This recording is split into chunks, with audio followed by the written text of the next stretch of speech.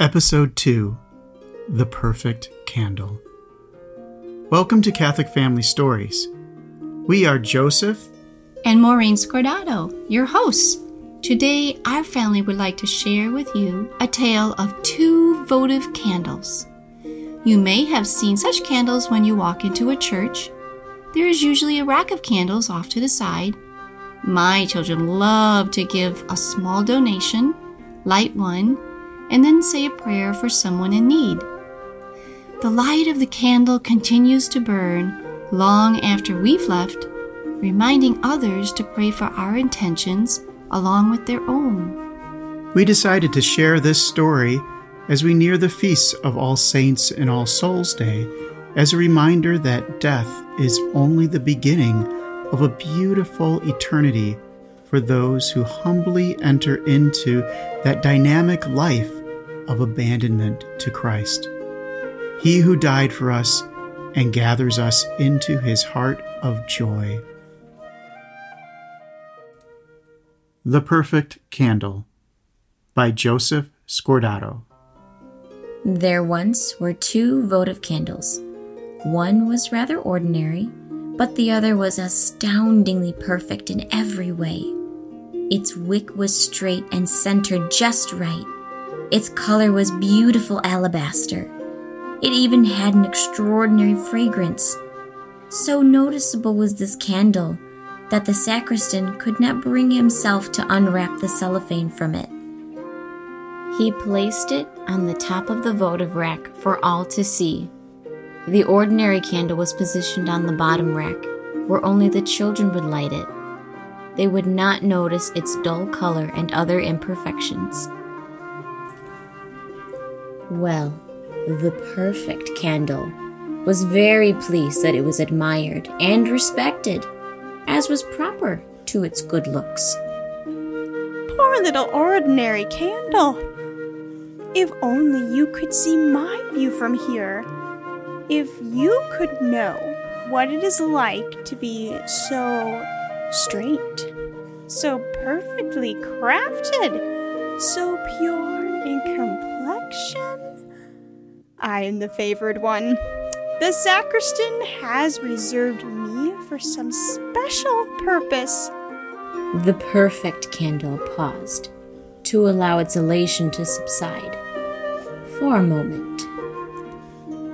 Poor little ordinary candle. I am almost brought to tears when I see you. Perhaps my beautiful fragrance will attract more admirers, and they might notice you and put a little extra money in the donation box to afford more higher quality candles like me. The ordinary candle smiled sheepishly. Oh, I do so look forward to when a child comes and lights me. I have heard their prayers are extra special to God. Oh, children! The perfect candle chuckled and whispered to itself.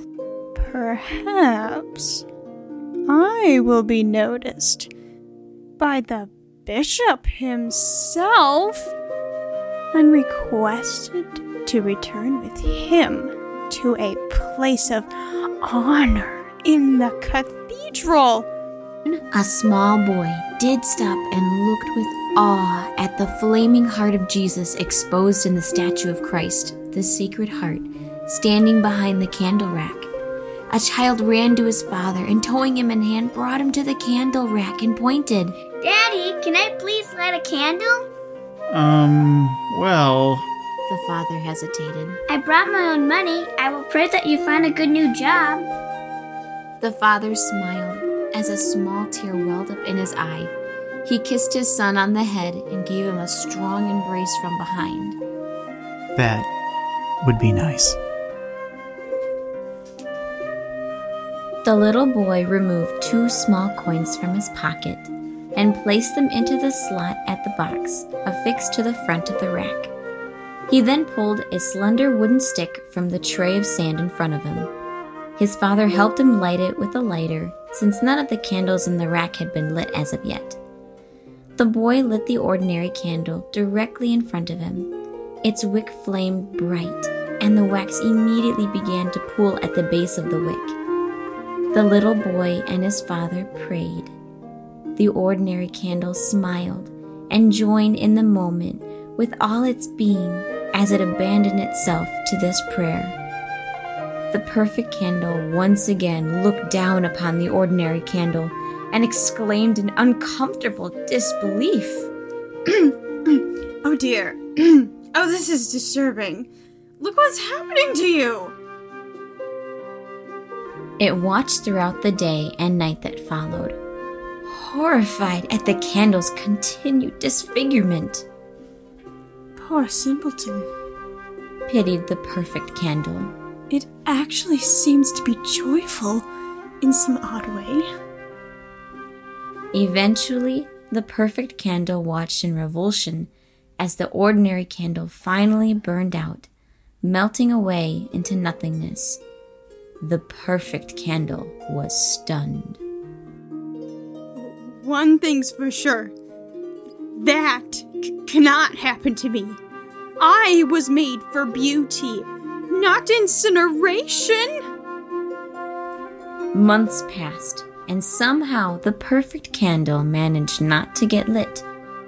Once a tall man tried to light it, but fortunately, thought the candle, the flaming match caught the draft from a nearby window. The tall man eventually gave up after several attempts. Perhaps I am resistant to fire. It is a divine sign. God himself does not want such an ideal creation to be harmed in any way. One cold winter day, after years had passed, the sacristan noticed this candle and surprised it was still there. Its cellophane had become covered in dust. Its once white color had yellowed. Embarrassed for allowing the votive rack to seem lacking in maintenance, he promptly threw the perfect candle into the trash bin behind the church. The cold instantly cracked the candle, who was so used to the warmth of the votive rack. Later that evening, a passing rat took a bite of it, but promptly spit out the stale chunk. The next day, the candle found itself transported and thrown into the abyss of the landfill. Buried in the darkness and cold, the candle thought about that simple-minded, ordinary candle it once pitied. How was that candle joyful while it was being destroyed by the flame? It recalled the simple candle's last moments before it disappeared completely. Then the question haunted it. Where had that candle went? There was nothing left of it. It was then, in the dark and cold, that the perfect candle realized that its companion had been transformed into pure light.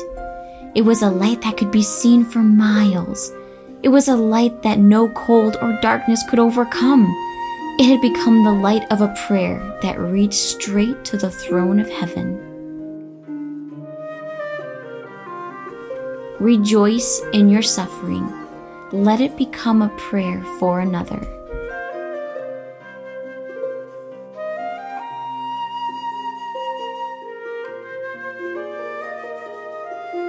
Today's story was The Perfect Candle, as read by our children. Mary Kathleen was your narrator. Emily played the perfect candle. Christiana was the ordinary candle. Nicholas played the young boy. And Joseph, my husband, played the father. We invite you to consider your own willingness to abandon yourself to God in joy, even if it entails suffering. We are all created for eternity. Please don't spend it hardened and alone in self-adoration or fear, but rather fly to the heart of God, selfless and one with Him who made us for heaven. Let us pray together. Loving Father, you have created us through your deep love. Not one of us is beyond your endearment, your strong and penetrating care. You have made us as you desire us to be, to best be able to know and embrace your love intimately and free, particularly in what we too often consider imperfections. Release us from our habits of pride and destructive images of ourselves that prevent us from opening our arms to you in this embrace of life everlasting in the heart of the Trinity. We give you our life, our good, our bad, our fears, our joys, and lay it confidently, without reserve, into your hands. You who made us and know us, to remain with you forever. Amen. From my family to yours, may God bless you.